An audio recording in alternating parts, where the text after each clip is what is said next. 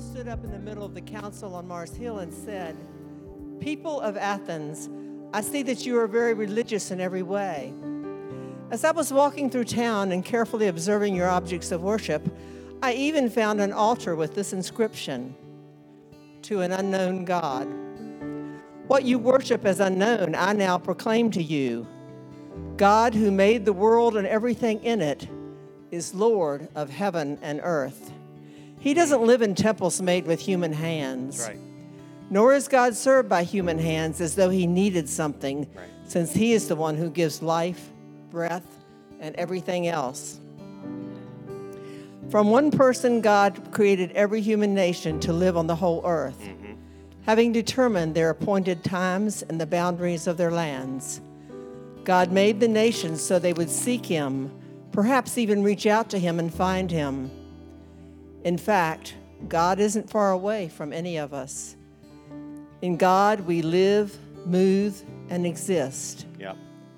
As some of your own poets said, we are his offspring. Therefore, as God's offspring, we have no need to imagine that the divine being is like a gold, silver, or stone image made by human skill and thought. God overlooks ignorance of these things in times past, but now directs everyone everywhere to change their hearts and lives. This is because God has set a day when he intends to judge the world justly by a man he has appointed. God has given proof of this to everyone by raising him from the dead." Words of God for the people of God. Thanks be to God. You may be seated. Good morning, everyone. How you doing? Happy Mother's Day to you moms out there. We see you. We love you. Happy Mother's and birthday to Devin, my wife. And to Dot, our scripture reader. Isn't that just fun? I had the double whammy. No combo gifts today. You know what I'm talking about? Anybody have a December birthday? You know the combo gift, don't you? Amen. Hey, listen, let me tell you what not to do on Mother's Day. Actually, just don't do this, period, on Sundays, the Lord's Sabbath. Don't put together IKEA furniture. It never goes well with a partner, with a spouse, with someone you love. It just doesn't go well. It goes about as well as a game of Monopoly. Here's what's true. Oh yeah, I forgot about our VIPs. Young kids, you can get out of here before we get any further into putting together IKEA furniture and Monopoly. Go on back with Millard and Casey. Can we give a hand to Casey in the back? Casey, wave for everybody so everybody knows who you are. Bye, friend, we love you. Bye, young people, we love you as well. Here's what's true, I believe. What we believe determines what we practice. In other words, what we believe is dependent upon what we build. For example, if we believe IKEA furniture can be built, which it can't, we'll attempt it. See, belief is the cornerstone of, think about it this way, belief is the cornerstone of the altars that we build in order to worship. Now, this plays out in a lot of different ways. Sometimes this includes the idols we build. There is a cornerstone to the altars that we build. And sometimes the very altars we build are the very things that hinder us, ironically, from experiencing God's presence. And this is what Stephen the martyr was talking about last week when Drew noted exactly what Stephen says. But the Most High does not dwell in houses made by human hands. We've built a lot of houses, haven't we? We've created and whittled a lot of forms for God, the God of no form. And the cornerstone of these houses is often damaging, hurtful, harmful to the belief of God. Some of you have walked away from the church for many years and just recently have returned because of the idols, the forms that have been created for you, that you've had to wrestle with. And here are some houses that maybe you've had built in your life. These are some houses maybe that you've participated in saying, God was present when. Fill in a good moment in your life. God was present there and only there. God doesn't give us more than we can handle. The cornerstones of the temples that we build matter. Are you with me? Yes. The Bible is the only way to experience God. We have entire theologies that are built on these cornerstones, and they are detrimental to people experiencing the mysterious wonder of a God that isn't just here, but is everywhere. Amen. Here's what I've come to find. That platitudes destroy the profoundness of faith, don't they? Just let go and let God. What does that even mean when you're dying from cancer? Platitudes destroy the mystery, the expansiveness, the beauty of belief in God. But the Most High does not dwell in houses made by human hands. Stephen is drawing on this concept of God's lack of framework, which is an ancient Jewish tradition. Definitions, forms. It's antithetical to Stephen's thinking. In fact, the Old Testament calls them idols. In Deuteronomy, a text in the Old Testament Torah, that is the first 5 books of the Old Testament, which kind of frames the Jewish faith, Moses reminds the Israelites this in Deuteronomy 4:12. Then the Lord spoke to you out of what? Not out of a book, not out of text, but out of what? Fire. You heard the sound of the words, but did you see form? No. There was no form. There was only a voice. Are you tracking with me, people? Let me get an amen. Amen. For all of you who've been harmed by these platitudes, let me hear you say an amen. Amen. This was a radical, revolutionary concept. Up to this point, think about it. Gods, small g gods, had a form, didn't they? You would make a carving and a sculpture that you would bow down to. They were the God of the sun. They were the God of the rain. They were the God of love. They were the God of every single experience, and each one had a shape, a form, a characterization. And this God, however, isn't concerned with people seeing his image. In fact, he didn't need people to see his image, but rather people knowing her image that is present all around us. See, the Israelites' God had no limits. God has no definition. And this can be very scary for many of us, especially you Enneagram 6s. This can be very scary.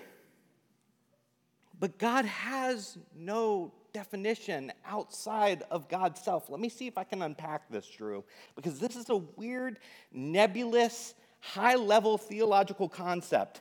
God is the I am. You've heard that said. As she responded to Moses in Exodus, the word I am is the first person singular imperfect form of, you ready for this? To be. The I am is the to be. God is and will always be. God. This is a mystery, Paul says through Luke. Check this out. Paul says this through Luke in Acts. And he is not served by human hands as if he needed anything. Rather, he himself gives everyone life, not some people, everyone life and breath and everything else.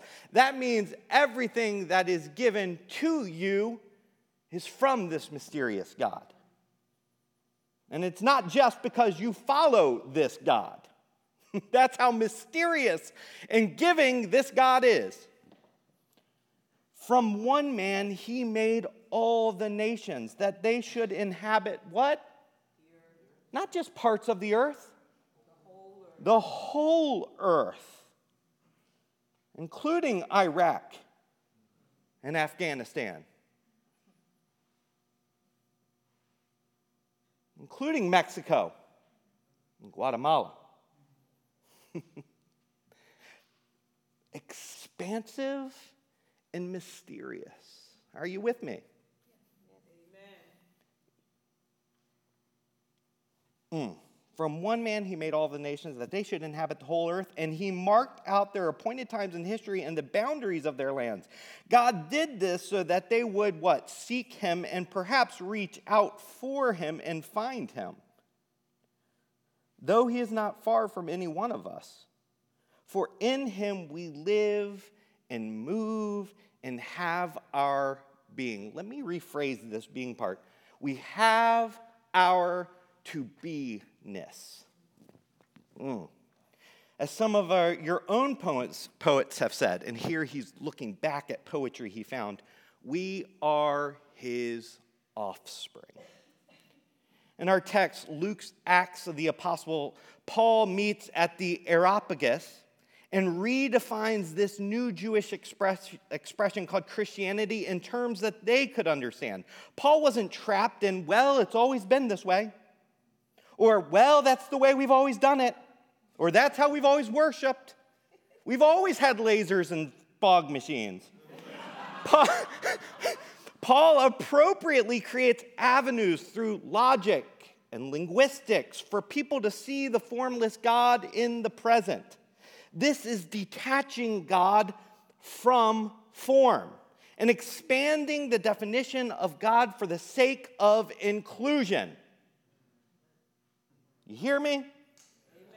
Paul in our text mentions the altar dedicated to the unknown God, not the God of Yahweh. The unknown, mysterious God, and declares, what you worship as something unknown, I'm going to be and incarnate for you right now. I'm going to reveal it to you. Here, Paul adeptly translates his message into a concept that resonates with the Athenians, constructing think about this, a linguistic bridge of communication that allows them to engage with the teaching in an effective manner. Paul is expanding the definition built by humans, and Paul isn't using apologetics, is he? As if God needs our defense or something. He's just showing God's presence in all things. And here's what I think is true. God doesn't need our apologetics and proof in order for God to be present. If you think God needs your defense, you're just building something with human hands. God is the great I am, the to be. In other words, God's presence isn't dependent on your doing. Amen. Or your understanding. That short-term mission trip you take, that isn't bringing God to a nation.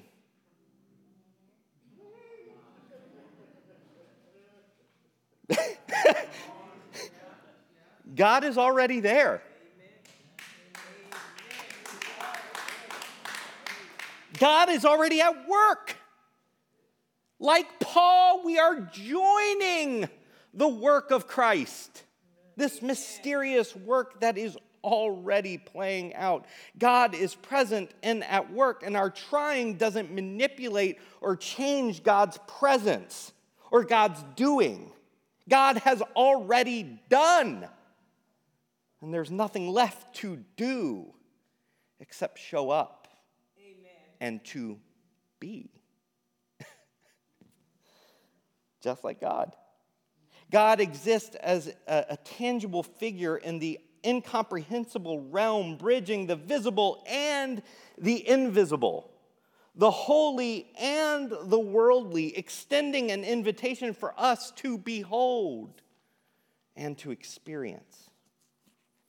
Paul, a missionary, is removing the structure, the cornerstone of religiosity, and rebuilding the bricks of belief, and he's placing it onto a trampoline.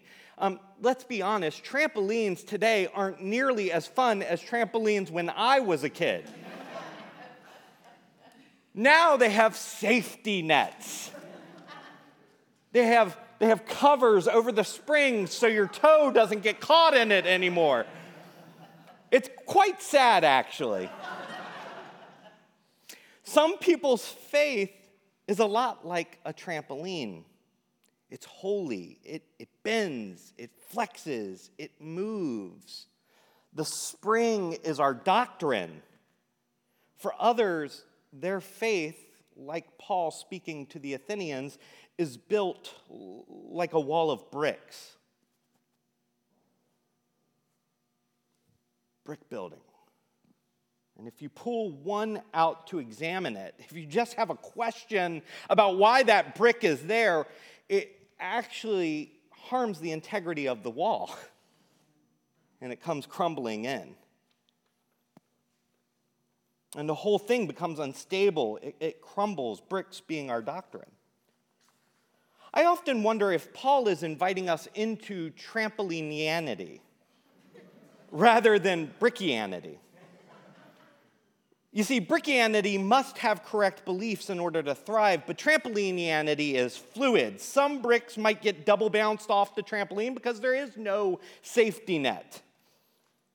The springs that hold the net tight, that, of course, again, this is our orthodox position that gives language and theology and practice, Eucharist tables and common prayers, and things that matter to our faith. These are super important, but these springs are nothing more than our attempt to get to the heartbeat of what makes the to be God. God, an endless mystery that is able to be explored. It doesn't jeopardize the foundation of the brick wall if you look at something, if you turn it, if you examine it. In fact, it strengthens it. And yeah, maybe a brick gets double bounced off when archaeologists discover something new that challenges our belief, or we confront something that might be different than the worldview that we've held for so long. Yeah, that can be really scary. But what I think Paul is inviting us into is much richer. It's so much more fun. It's so much more hopeful. He himself gives everyone life and breath and everything else. Thank you, Lord. Amen and amen. I want to invite the band up.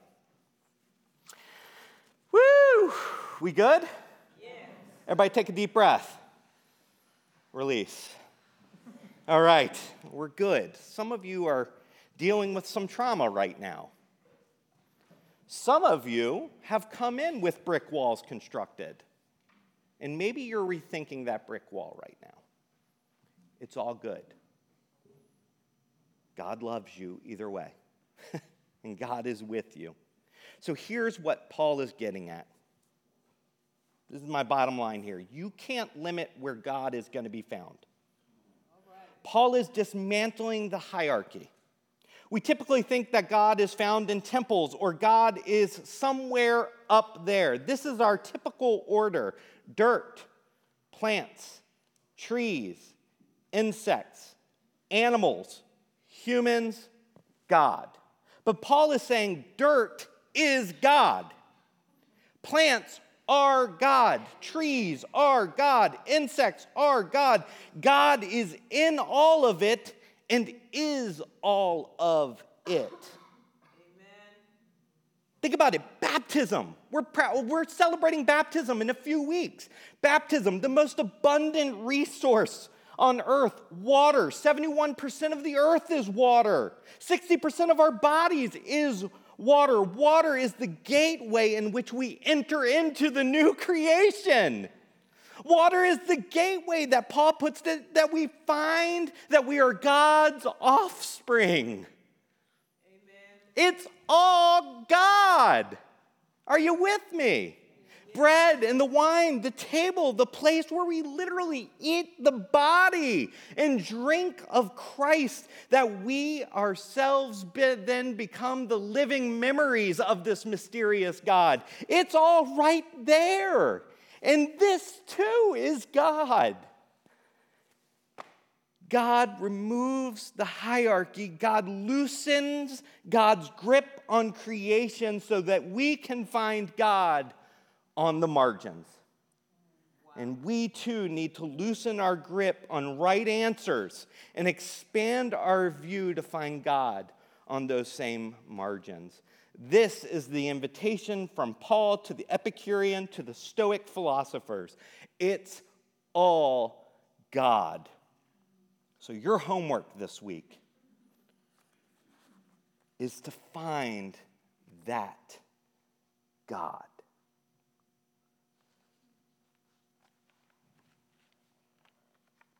Where in your life have you been missing God?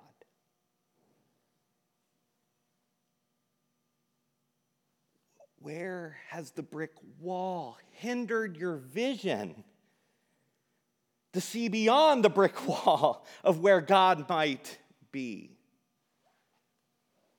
Who in your life have you rejected, set aside, ostracized for the sake of that wall? I almost cursed, but I decided not to. May we have faith like a trampoline. In the name of the 3-in-1, amen.